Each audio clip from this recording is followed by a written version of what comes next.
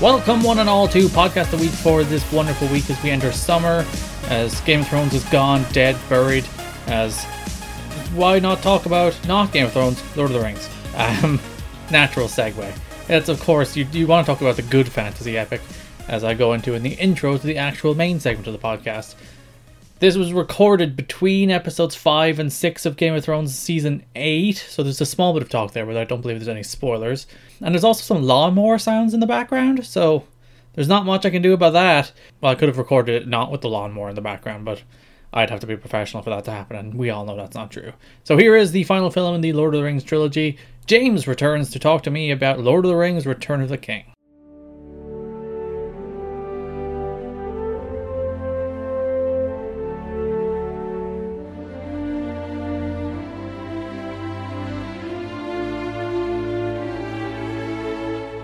Welcome back to Podcast of the Week. If you were ever wondering what a large fantasy epic with a satisfying finale that's true to the characters and the story they told looked like, don't watch Game of Thrones. Watch Lord of the Rings: Return of the King instead. And James has returned to talk about Lord of the Rings. How about that Game of Thrones, James? Oh my god, I'm actually so, like, I love Game of Thrones and I really like Season 8, but I'm so relieved to come back to, like, this regular fantasy that's just like good versus evil and no one complains. Yeah, and then like there's a female character that kills one of the big bads of the universe, and it was in 2003, and I don't think anybody complained then.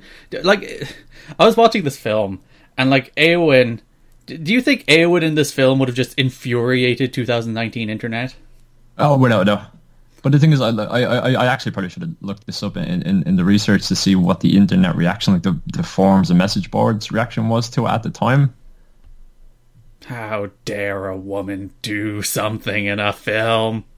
Because that toxic element of fandom, like, I mean, that's been around probably like forever, but it's just with the advent of social media and stuff, it's just more kind of out in the open. I mean, we see it more on a regular basis. And people have felt emboldened by the fact that there are other people who also hold terrible views.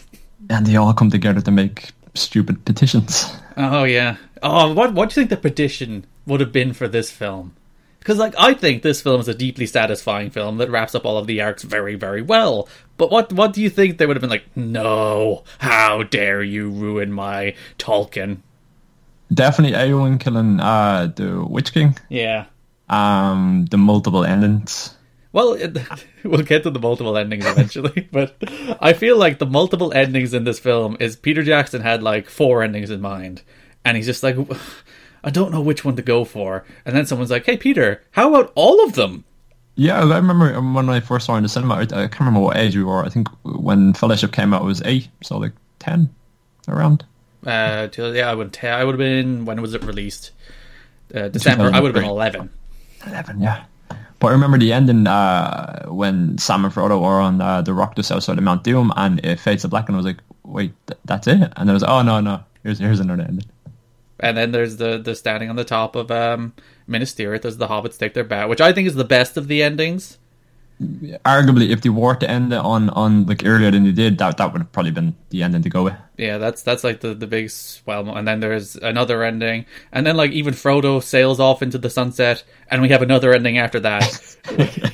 It's just a lot, and that actually goes back to Tolkien. I think he couldn't figure out how to end it, and his publisher was like, well, we need to know what happens to Aragorn, we need to know what happens to the hobbits, to like everyone, so like just put all the information in and let us like know what the ending is for everybody. And so you ended up going with, like, as you said, like 4 endings. So do you think, having watched this film, do you think the end of Game of Thrones is going to be Samuel Tardy closing a book called The Song of Ice and Fire? That would make so many people so mad. Because, like, it wouldn't be a terrible ending. I don't know. That's one thing with Game of Thrones is I don't look up spoilers or anything for it, so like I'm genuinely surprised each and every week, even though I can have like an idea where it might go, but with the finale, I've no idea where it's going to end. Yeah, and that's kind of one of the best feelings, is that I'm going in not expecting. So, Lord of the Rings: Return of the King. It opens with, I think, what the main crux of this film, at least from the Frodo and Sam perspective, is one of them is going to turn on the other, and when is it going to happen? And they really do drive that home with Schmeagol turning on Deagle. His name is Deagle, isn't it? Yeah, Deagle. Schmeagol turning on Deagle immediately. Like, Schmeagol is horrible. That's a pretty terrifying scene, like, for, like, not a kid's film, but kind of like a teenage sort of film. It's still kind of really impactful. Mm. He just sees that ring and he's like, I must have it, and I'm going to murder you. And then there's like the slow descent into madness that is Gollum. But I love how they have the shot of the hand reaching down from Fellowship, and then you find out, oh, that was Gollum, that was Smeagol all along. That was his hand reaching down for the ring. Mm. So that lays the seeds for, alright, Sam and Frodo. I don't think I cared much for it in Two Towers, most of the Sam and Frodo stuff. I'm more on board with it here. I think they're actually telling a story with it here, as opposed to them just looking sad and wandering wastelands. Yeah, I think with Two Towers they were kind of sidelined as like they took a backseat. Like Aragorn was kind of like the MVP of Two Towers, and then they brought in Rohan, so it was kind of like more of a human like element to it rather than the hobbits. And now in Return, obviously with everything wrapping up, they have to be like the central characters again. How do you... I don't want to say I haven't read the books. I've read 1.5 of the books, but also have absolutely no memory of them. How do you feel about an ending where Frodo refuses to throw the ring in Mount Doom, but then also doesn't die? I don't know. What would happen after that? Frodo takes the ring. You'd probably be like immediately killed as soon as he stepped out onto like the kind of platform outside Mount Doom. Like I think from a storytelling perspective, the rules of storytelling, he loses a finger, alright. But the rules of storytelling suggest the moment Frodo refuses to throw that ring into Mount Doom, he cannot be redeemed. He must be killed. Even if the ring is still destroyed, he has to die with it. Oh, I don't know. Like, I like the ending as is with Gollum dying with it. That is very good. And it's like a... I know the idea is almost like the gods intervened to save the world, isn't it? But like even as Gollum is going down into like the fire and the lava, like he doesn't care. Like he's literally burning alive. He's and in no pain at all. He has the ring, so he does not care. Like he's just like, this is a good way to go. Just holding this thing again. But I suppose they foreshadowed it in Fellowship, in the prologue for Fellowship, when Isildur refuses to throw the ring into the fire, and then he walks away. Yeah. But so obviously they have the audience like, oh shit, Frodo's going to do the exact same thing, and he's going to walk away, and darkness will reign. Do you think Sam would have done something about it?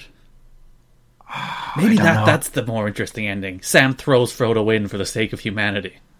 I think if the film had been made a couple of years later, during kind of like when the Christopher Nolan Batman films were around, and we had kind of more darker and grittier blockbuster films, that may have been a change to the end, and they could have gone with Frodo becomes Sauron. That would blow a lot of people's minds. I'm just spitballing here, just throwing out ideas. But it's just weird, like the Lord of the Rings, in comparison to a lot of blockbuster films of the time, like they were made mostly towards the end of the 90s, and they came out post 9/11. And like post 9/11, like Hollywood and cinema was like, again, like grounded, gritty, and it was all in response to those attacks on that day. And yeah, Lord of the Rings stands out as just like pure good versus evil, and there's a happy ending to it. Like it does not fit in that kind of time period. Like, yeah, and there's a remarkably small death count. Theoden is the only major death. Oh, if Combat if it was made today, people would have hated that. Theoden's the only person who died. Well, Denethor dies too. Yeah, but you know, he's kind of evil in any way. So like, he does have quite the character arc in this film, where he's just like, he's kind of he's slightly redeemed a bit towards the end. Is he though? He tries to burn his son to death. He does, but then he realizes, oh, that's like a bad thing, and I actually love my son. But then obviously he sets himself on fire, and yeah, which is very good. I like John Noble a lot. Have you ever seen Fringe? I haven't. Fringe, I remember ads for it on Sky One like years ago, and I never really watched it. I kind of just dismissed it, but like the last couple of years, people have gone back and kind of reappraised and said it's actually like really good. Yeah, John Noble's performance in Fringe is not that he's very good in this as Denethor, but his performance in Fringe as it's actually a relatively similar arc as a father that would go to extraordinary lengths for his son, for his dead son, in fact. But yeah, he's very good in that. He's very good in this. But yeah, it's like he's very despicable in this. Like, you just immediately like do not like him. Yes, but especially during the dinner scene when is Mary, not Pippin, Mary, yeah. It's Mary singing, and he's just munching on like the chicken and the grapes and the tomatoes and stuff. But it's just in such a like an animalistic way, and you're kind of like, it's disgusting. It really is. And the first shot of him in this film, he's just sitting on the throne holding Boromir's horn. So do you think he either happened to be holding the horn, or it's like, Gandalf's coming, get the horn, get the horn? It's totally good. It's so set up. But you can appreciate his character a lot more if you watch the extended edition of Two Towers, which is that extended edition is a much more complete extended edition than either Fellowship or Return, and adds so much more background to the story for Denethor and Boromir and Faramir. Because Boromir disappears out of these films after Fellowship, but he's in the extended editions, and I've watched all the extended editions, and I think that the real point that the extended editions add to these films is that story arc between Boromir, Faramir, and Denethor. Yeah, totally. I wonder how Sean Bean actually felt about like actually being cut from the theatrical edition for Two Towers. Like, he got paid. Because I know for Return of the King, Christopher Lee was originally in it, and then they took out his scenes, and apparently him and Peter Jackson just did not talk to each other for the next couple of years until like The Hobbit. Until he had to get paid again, and he came back.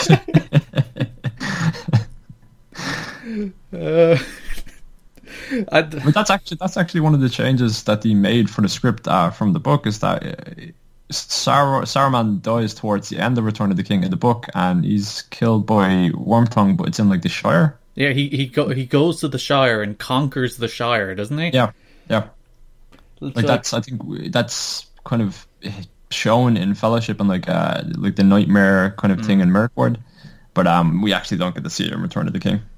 We don't, for good reason. Like, realistically, that's like a side plot that you're like, is this important to the overall arcing? Like, for this already 3 hours 20 minutes long film, it's like, could you have included that entire side plot of Sauron, and you'd have to drag one of the like lead characters off to the Shire for no reason to take him down?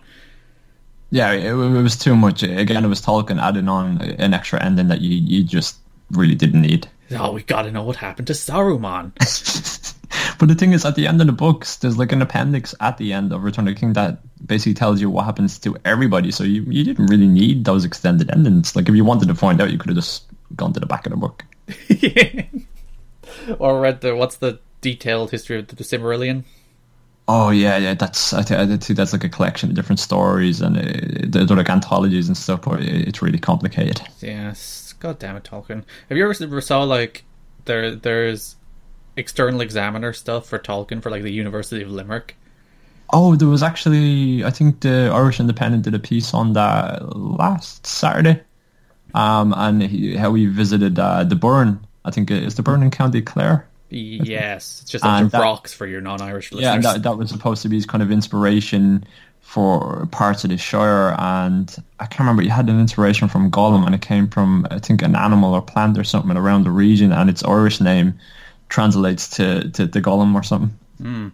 So if you did a test of some sort in the University of Limerick sometime during the time when Tolkien was very prominent, odds are he was the external examiner for one of your tests. Imagine that, dude, doing English and then having Tolkien correcting it. Like, oh, I wouldn't have passed. No, I barely passed English in the first place. Never mind by the standards of J.R.R. Tolkien.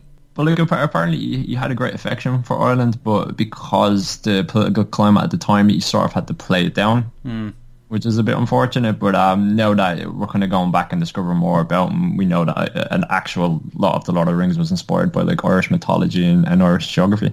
And there is nothing we like doing more as a nation than co-opting things. Yeah. If there is even a tenuous link to Ireland, we'll be like, oh, we're like Game of Thrones filmed in Belfast, all over it. That's the word that still blows my mind. Like, Game of Thrones, like arguably the biggest pop culture show of all time, is like filmed in Ireland. And freaking Star Wars, we are all over that as well. We built an entire tourism campaign around that. Yeah, that's crazy. Like, I'm surprised we're not doing like Ireland's Lord of the Rings mythology, where you just wander through the Burren. I'm surprised Marvel actually haven't shot over here. Marvel generally tend to shoot a lot of their stuff in Atlanta, Georgia, I think. But given Marvel are under the Disney brand as well as Lucasfilm, I'm surprised they haven't shot anything here. They do some stuff in the UK as well, don't they? I'm not too sure. What Marvel property would like... Because they use Scotland for Thor Ragnarok. They did, yeah. Which, come on. You could have made that Ireland, couldn't you? Who needs Scotland? Easily. Who has you could probably do like a Doctor Strange or something. Yeah. In Ireland. Celtic mythology, mysticism. We're very important to the realm of magic.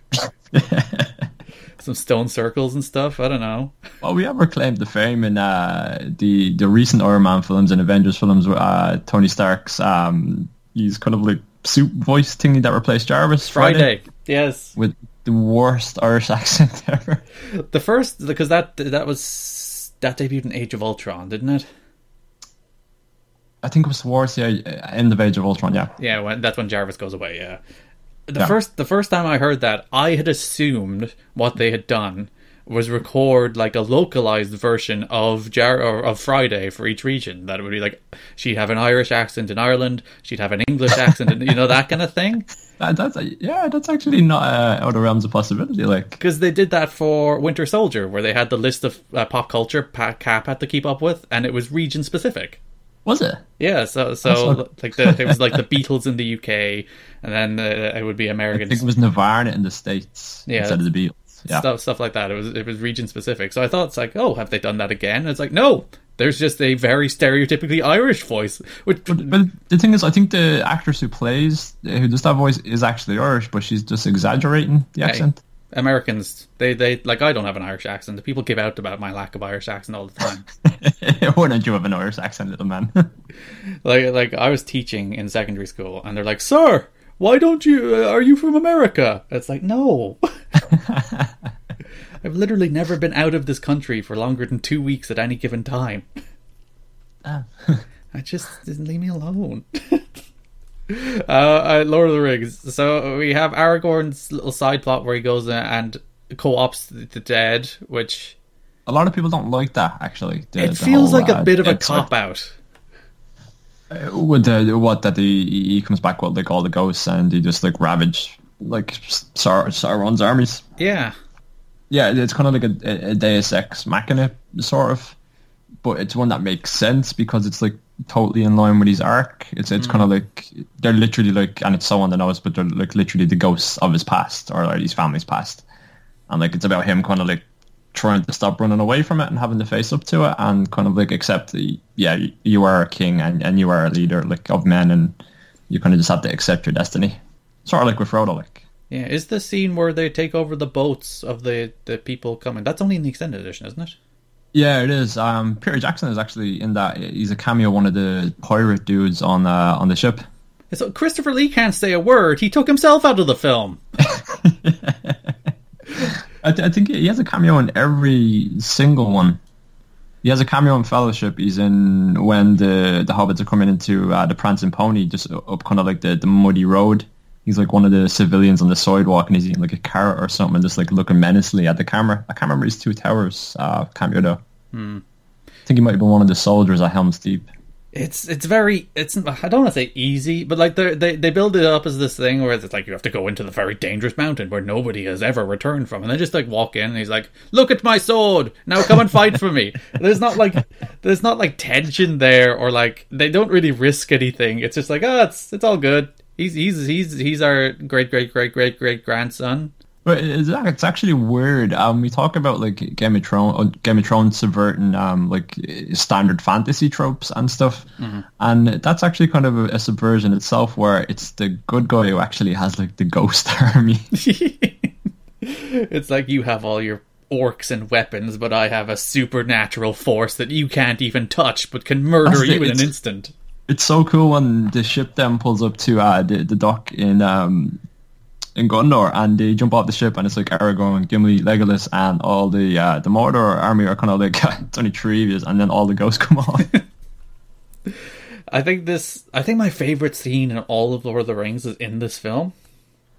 Which that's not Legolas on the Ollie film, does it? No, but it's up there. That's a good scene. Particularly the button on that scene being that still only counts for as one, which is a phenomenal gag. I think my favourite scene in all of Lord of the Rings is when the Rohirrim shows up at the Battle of Minas Tirith. Oh, that's so good, and Theoden leads them into the charge. From the score to the way like they hold on that scene the whole time. They don't like cut away to Gandalf for a while as Theoden rallies the troops and then charges, and like they hold on the entire charge. It's not like they charge and then they cut to them running into all the orcs and stuff. That's what I love about it. There's no intercutting with any of the characters. That's the sole focus, and the way the score just kind of rises and lifts, and it's just like a goosebumps kind of moment. It is Theoden's big king moment before naturally, of course, he's murdered. But is he murdered? No, he's kind of like crushed to death by his horse. It's a pretty crappy way to go. He's not even killed. The horse falls on him. Oh, but apparently that the scene with Theoden rallying the troops, they did like 150 takes of that. Good lord! Like what? 150 takes? What could they not get it by like 15? And like I assume how much of that is a take as well, because there's a lot of horses, and that's like back to zero. All your horses back over there. Yeah, like I mean, imagine. I hope that wasn't in one day, because I would not have the temperament to go through 150 takes. Like, what were they looking for? I don't think you quite got it. Oh, no. Oh, Bernard, get, you're so close, Bernard. Come on. He's pretty good in this, but he was kind of like, again, he was one of the MVPs of Two Towers, so he kind of takes a little bit of a backseat in return. That's the way it should be. Yeah, no, totally. But his rallying kind of thing, it mirrors Aragorn's then later on when they're outside the Black Gates, and he's rallying what's left of them. And which is better though? Oh, it's much better. The one thing that always gets me though is Viggo Mortensen's accent slips into his American accent at one point. Eowyn just stops having googly eyes for Aragorn when he walks off to the dead. It's like, I shall fight now instead. Yeah. Again, it goes back to the books. The women in the books weren't given much to do, and there weren't really many women at all in the books. No. So I mean, at least Eowyn gets that big huge scene that, because even going into it, if you hadn't read the books as a kid or even as an adult, you were like, oh, it's going to totally be like Gandalf who faces off against like the Witch King and defeats him, and then it's like Eowyn, and you're kind of like, oh. So it's a nice surprise. Yeah, it's much better than her giving googly eyes to Aragorn, which... but Gandalf actually faces the Witch King in the extended edition. Oh, okay, yeah, when he's fending him away from the city. Yeah, and he breaks his staff. Which explains why he doesn't have the staff in the final scene. He's just charging with a sword. By the way, in that scene where they're charging the gates of Mordor, watch Gandalf running. His sword just flails all over the place. It's hilarious. Like, because I assume Ian McKellen is not a young man. I assume it wasn't him. It was probably his stunt double. But the sword is just wobbling, and he's...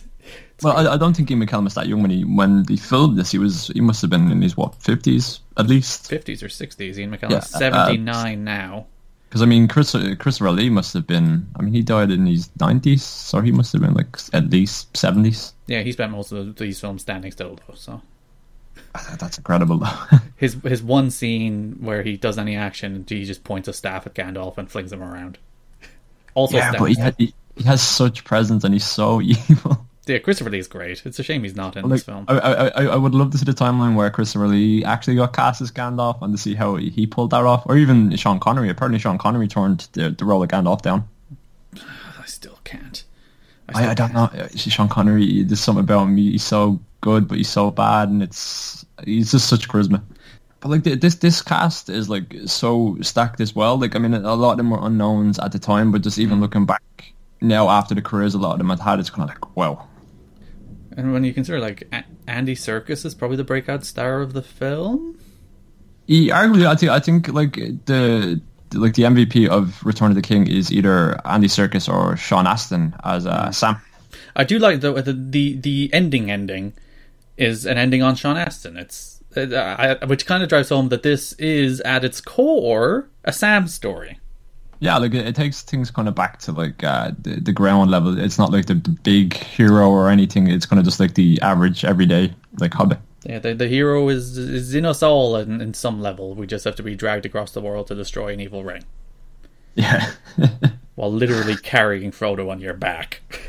But that's kind of like the whole overarching theme of like Lord of the Rings, is that like it's about like the strength within like all kinds of people, big or small, black or white, you know, hobbit or man.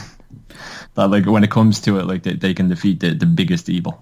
And is Sam the only person in these films that just flat out gives up the ring? Aragorn refuses it. And yeah, some people are like, I don't want to hold it because if I do, like Galadriel's the same. It's like I would try to rule well, but it would corrupt me and turn me into this evil, horrible force. Whereas yeah, Sam is just like, he hesitates, but then he just drops it into Frodo's hand. Yeah, he's just pure of heart. Yeah, Sam is the real hero of these films, is what I'm saying. Although I've seen some people make the argument that Gollum is the real hero. He can't be the hero if he's trying to, like, he doesn't do it on purpose. He is technically the person that destroys the ring and saves the world, but...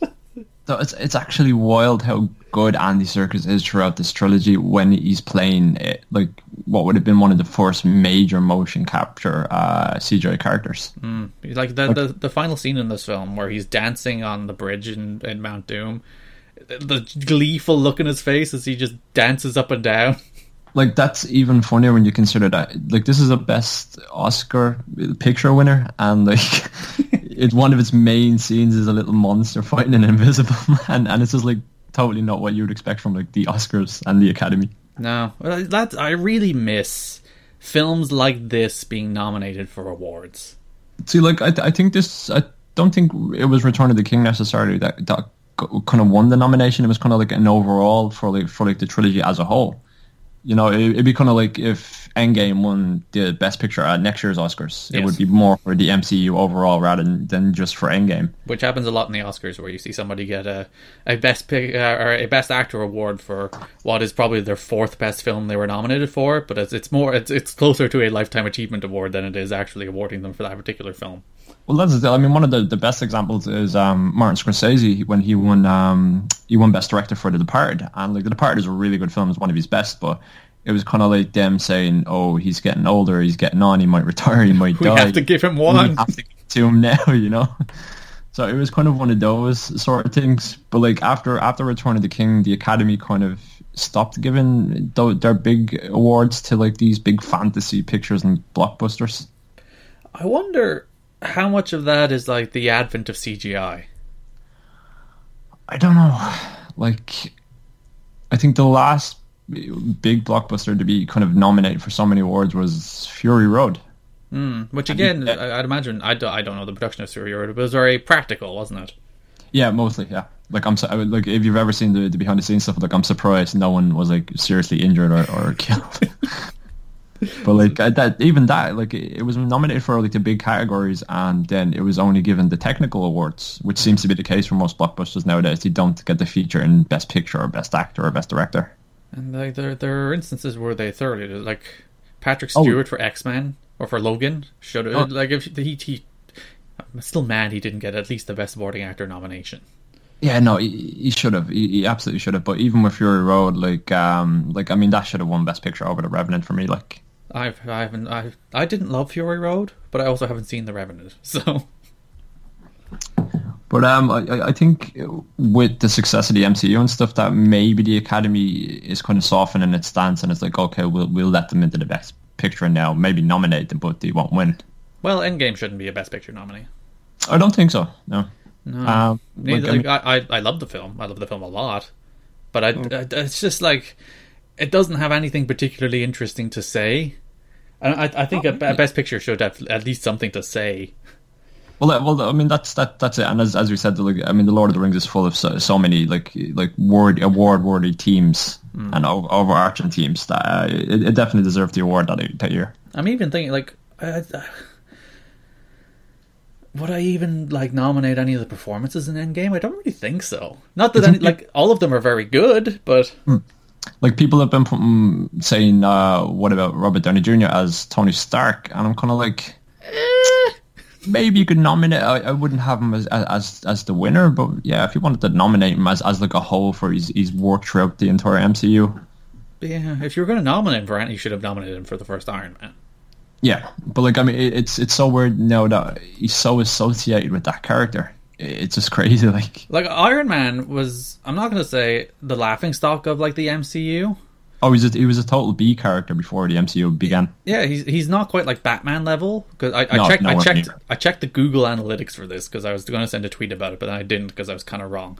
Like he's in terms of like searching, like Batman still runs away with, like Batman is far and away the probably the most well known and popular superhero. But he's like on par with Superman these days, and Superman has had a much longer period in like the cultural lexicon than Iron Man has. Yeah, like it's where like I remember going up with the Marvel series cartoons, and Iron Man was still always the B plus player. Like I mean, it was always the Hulk and Spider-Man and X-Men who were far away and ahead of him. But he had his own cartoon, didn't he? Yeah, it wasn't good at all. I don't think I think I watched like 2 episodes. It's like he wears suits. That's boring. I think it was really short lived, and the Mandarin was like the main villain for it. My rings. But like look, his film trilogy has been really good, and like they say to someone as a Marvel fan in the 90s, oh, Iron Man's going to lead like the Avengers in like the 2010 film version. Yeah, like even Cap, they've great, like not that like Cap was a very famous character, but I don't think anyone would have said Cap was cool. And I think he was always kind of like a caricature. People didn't really take him seriously. You know, oh, Captain America. Yeah, because I saw was it the Russos or the writer? No, it was the writers of Marcus and McFeely. Those are their names. Yeah, they were like the character from the X-Men we'd most like to take over and deal with is Cyclops. Because he's basically Captain America in that he's kind of a punchline. Yeah, that'd actually be really good. I think they'd write him pretty well. Yeah, just even when we do get the X-Men series again. Just bring back poor James Marsden. Oh, he deserves so much better. He's such a good actor. Yeah, I think if he actually who's the Cyclops in the younger ones? Oh, what's his name again? He's the dude who starred in Ready Player One. He was the main actor. Yeah, him. He's not too bad, but I have no interest in X-Men right now from Fox. I like the X-Men films. I say with a hint of melancholy. I like that they're different and they do offer something different, but like it's just the filmmaking has just gotten so shoddy, and as you've seen with like the likes of New Mutants, it's being pushed back and back and back when it should have been released like a couple of months ago. Well, Dark Phoenix should be... what I'd really like to see, because they've introduced the idea of the multiverse, even if they retain none of the canon, I really hope they keep the actors. Yeah, I like a lot of the casting for the actors, but I think even like so Jennifer Lawrence, she looks really bored playing Mystique, and you can see in the makeup is getting less kind of complicated and exaggerated because she's just not bothered to sit through hours and hours of makeup. Which you can't blame her. We have to turn you blue every morning for 4 hours. I'd eventually be like, can we just do more human scenes, please? But like, I mean, people want Hugh Jackman back as Wolverine. I don't know whether I want in the MCU because his Logan ending was just so perfect and heartbreaking. I would hate to kind of take that away. Yeah, really, all I want is Fassbender, McAvoy, and Nicholas Hoult. Yeah, Fassbender is so good as Magneto, but his story and his arc has just been repeated over and over in the last couple of films. Yeah. Back to Lord of the Rings. Anyway, yeah. This whole Return of the King. Music. I can't let the music... Like, has Howard Shore done anything good other than these films? I think he's done The Hobbit, and he's repeated himself a bit in The Hobbit with some motifs and themes and stuff. But, I mean, The Lord of the Rings, when you think of the music, it's like Star Wars. It just like instantly comes to mind. But I don't think he's still being recognised as to the work that he's put into that trilogy, actually. Yeah, but like when you say the Star Wars, it's like John Williams, who everyone knows for all of the John Williams films. Whereas like I'm looking at Howard Shore's filmography now, and there's like Hugo, which is a film I liked. There's That was Martin Scorsese. Yep. Yep. There's Twilight Saga Eclipse. He did the music for, apparently. I've never seen the Twilight Saga, and I like Robert Pattinson, but I'm not putting myself through the Twilight Saga. Like, for somebody who made what I think is objectively one of the best film scores of all time. He's not really gotten great work after it. There's not much else going on after it. Like, I mean, if I'm Kevin Feige at Marvel, I'm kind of like, why don't we get Howard Shore to do like a big Avengers film, you know? Yeah. But just the work he's put into Lord of the Rings, like even the lyric sheets and stuff that he gave out to his orchestra members, like the detail in those was so nerdy. He put in like the lyrics in the Iroquois language and Orcish and Elvish. What a dork! It's great. But like even like the motifs and the kind of like themes and stuff that he used, like he didn't pull from any of his previous work, whereas a lot of directors do. Like Hans Zimmer, I think Gladiator, his score for Gladiator is really similar to his score for Pirates of the Caribbean, and it actually uses similar kind of musical cues. And like, even if you like, John Williams is probably the best film composer of all time, but he certainly has a style. He does. There's actually, and this goes back to pro wrestling, but Ring Camp's independent team, Walter's team, which is Symphony No. 9 by I think he's an Austrian composer called Dovrak. If you listen to that, you will hear all of like John Williams' influences for Star Wars. So like John Williams pulls a lot from the classic orchestral music, whereas Howard Shore doesn't really. But like, there's actually a really good fact is that in Lord of the Rings, he uses over 100 motifs, which are kind of like themes and musical cues for moments or characters. And in comparison, John Williams' composition for like Star Wars only amounts to like 50 themes overall. Indeed. Which is like less than half. Like, but like, so that means like if you compile Howard Shore's work with Lord of the Rings and The Hobbit, like that would make it not only like the most thematically complex score in cinema, but like actually one of the most complex like to ever be recorded in orchestral music history. I feel like film music and video game music has essentially replaced the function classical music used to play. Because like classical music hasn't gone away, but obviously it's not like anywhere near as popular in the mainstream as it used to be. Like it's as simple as we found a practical use for that music, you know? Yeah. Instead of making it for music's sake, we started making that kind of music and applying it to other forms of art. It's weird. Like I mean, cinema, you can't have the visuals without the music anymore. You can't have the music without the visuals. I mean, it goes hand in hand. And this soundtrack, as you said, the number of themes that run through this, like the Rohan theme and the Fellowship theme and the Gondor theme, and all the little bits, and of course the Hobbit theme, which is what he goes back to most in the Hobbit trilogy, which naturally. But all those themes that run through, and as I said, the wonderful moment where the Rohirrim show up and that Rohan theme plays and they march across the plains, they run them down. It's like probably a good 85% of that scene. It's tremendously shot and acted and directed, but that music is where it just gets you on an emotional level.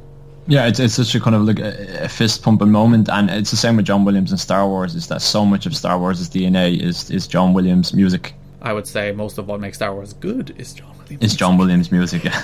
Like I couldn't imagine Lord of the Rings as kind of like a silent film or like with someone else composing it.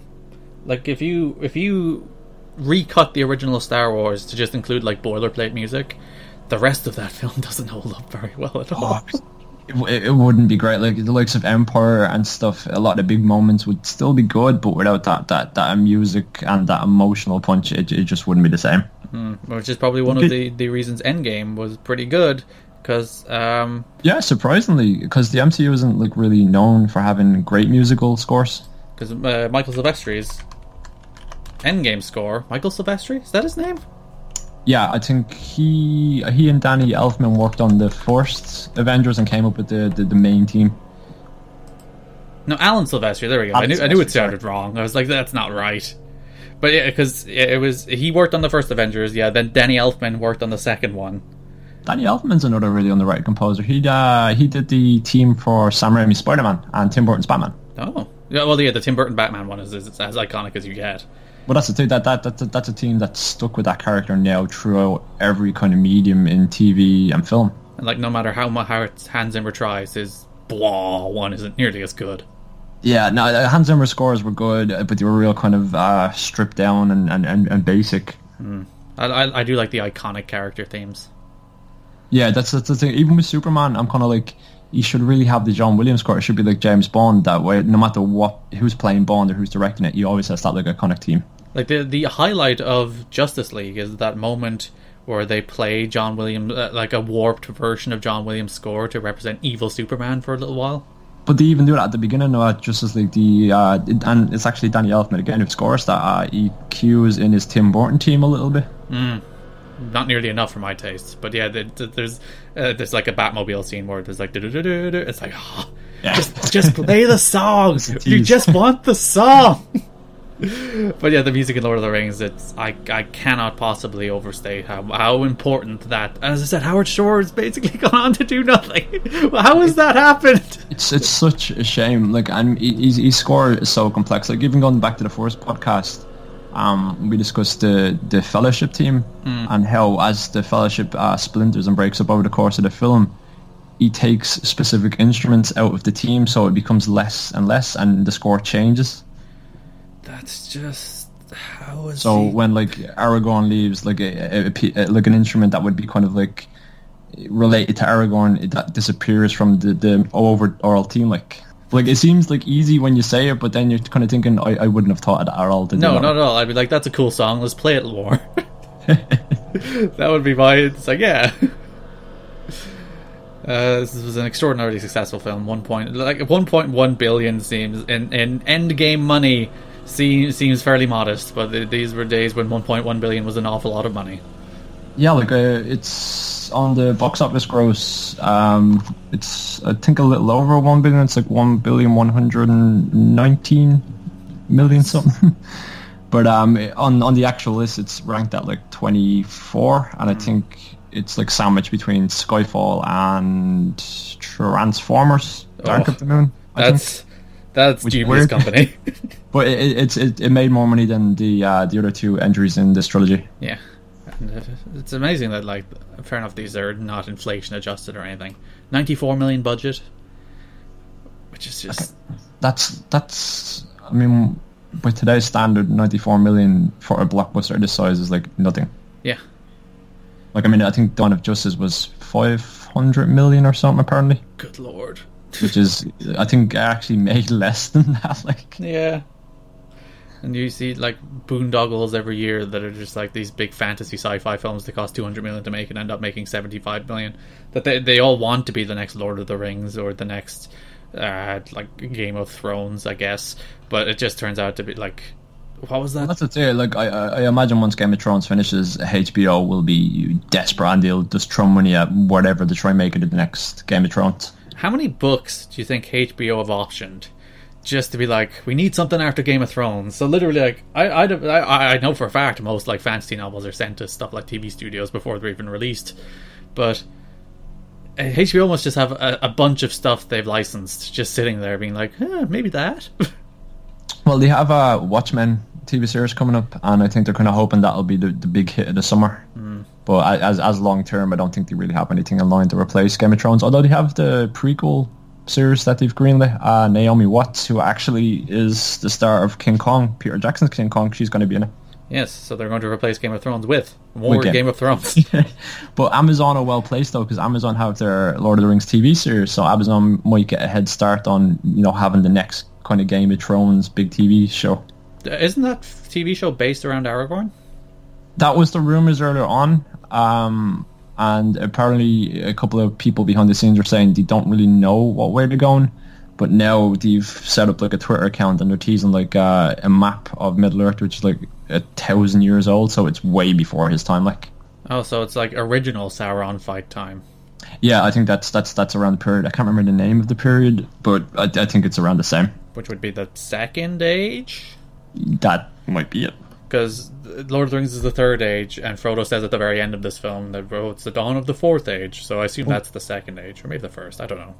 But like, they haven't cast any showrunner actors. We don't know even a basic plot. Is it connected to Jackson's films? Is it kind of standalone? Well, they can't be connected to Jackson's films, can they? I don't know. Because that's a Warner Brothers deal. Like, Warner Brothers have the rights to the Lord of the Rings films. Oh, to be fair, yeah.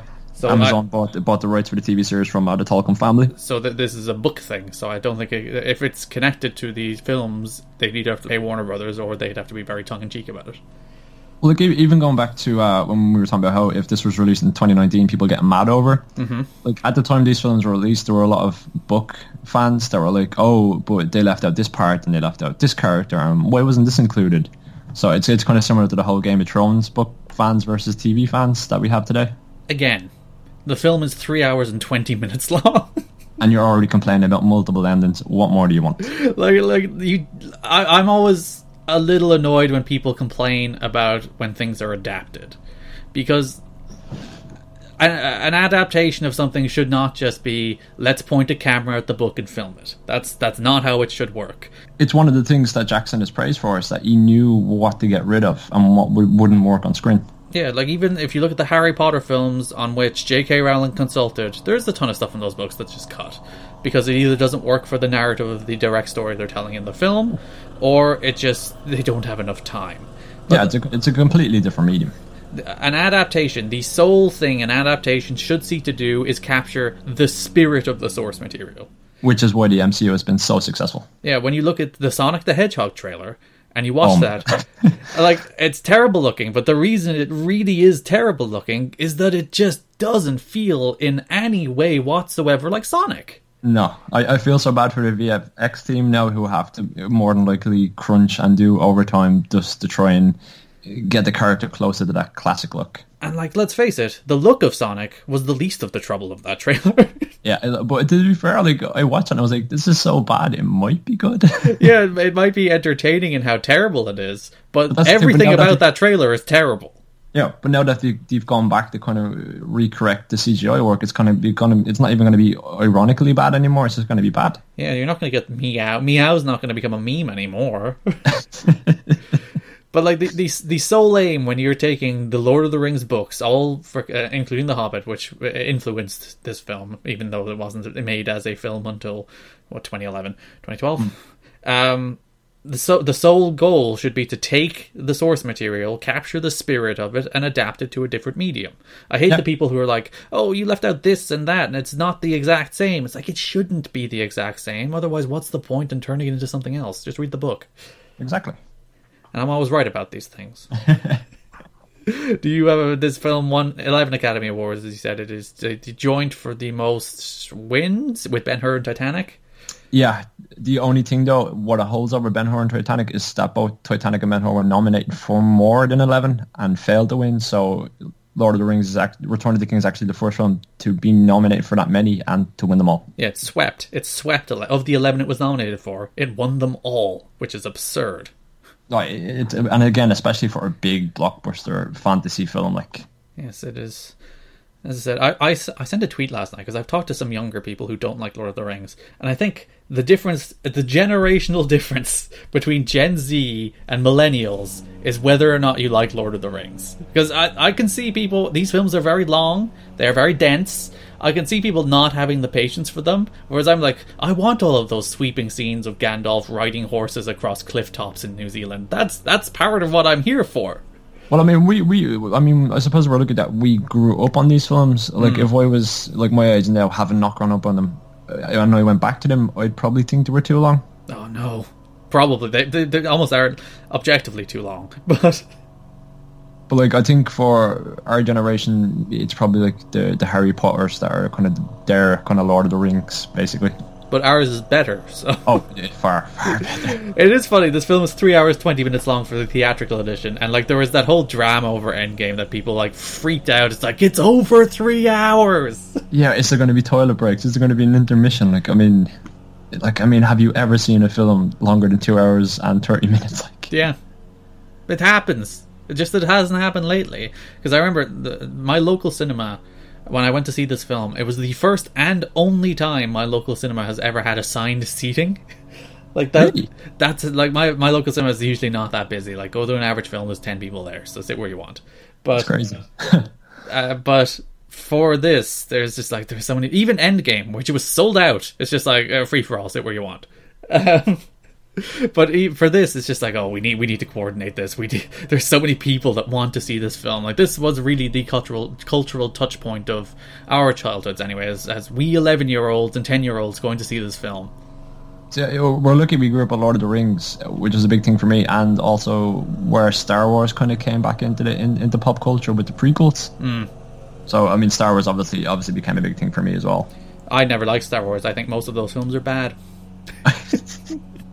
I'd beg to differ. I don't think most of them are bad. I think at least half of them are bad. I think they probably just should have left it alone after the original trilogy and kind of just left it at that. Like, I think it's like a 50-50 shot whether or not you're going to get a good Star Wars. Even like, as I said, The Last Jedi is literally a 50-50 shot because half of that film is really good and half of it is terrible. I don't know. I think it's brilliant, and I was real kind of meh on it when it came out. It wasn't great, and then I went back and rewatched it and I was like, yeah, Rian Johnson like totally gets this. Yeah, he gets half of it. I can't wait to see what David Benioff and D.B. Weiss do with their Star Wars after Game of Thrones. They're going to get so much hate, and I do not envy the press tours that they're going to have for that film. Yeah, like that'll hinge on the first trailer. Like, yeah, but like I mean, they're good writers, and they're much better than a lot of people on social media are giving them credit for. Oh yeah, so like they've been thrown on the bus because they bottled the end of Game of Thrones, and like yeah. they did bottle the end of Game of Thrones, like they did, but like that's fair. I mean, HBO offered them 10 seasons, and for this season they offered them 10 episodes, and they were like, nope, we're going to do Star Wars. We're good with 6 episodes, so yeah. that's totally on them. Do you have any remaining hot takes about Lord of the Rings: Return of the King? Do I have any remaining hot takes? No, it still absolutely holds up. I think some of the CGI is starting to show its age a little bit. The green screening in particular, it's just like I mean, it's still better than most blockbusters today. And because of the amount of it that was done practically, it holds up better than you would expect. But the green screen pop is particularly noticeable these days. Yeah, especially if you're watching on like a large TV and like the on the Blu-ray, it's like, oh yeah, yeah, super clarity. Like I hope for the 20th anniversary, which is 2023, would be Return of the King 20th anniversary, which is weird. We're in like 2019. We're so old. Oh, God. I hope Jackson goes back with his team and kind of just retouches up some elements of it and just leaves it at that. No George Lucas original trilogy tinkering, just clean some stuff up and re-release them all again on Blu-ray. I was gonna say the director going back to fix his old material is a thing that doesn't generally. We should start a petition. Don't ruin it. Don't touch it. This is what you were allowed to touch. This is what you were not allowed to touch. You know. Before we go, do you have anything? Where can people find you on the internet, James? If you want to venture onto Twitter these days, it's like the Wild West. I wouldn't, but you can find me at CRSFanX, and that's pretty much it. I usually put everything up there, so.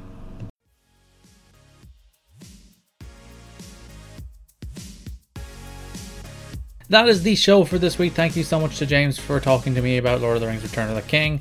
Those are some good films. Watch those films if you've never seen those films.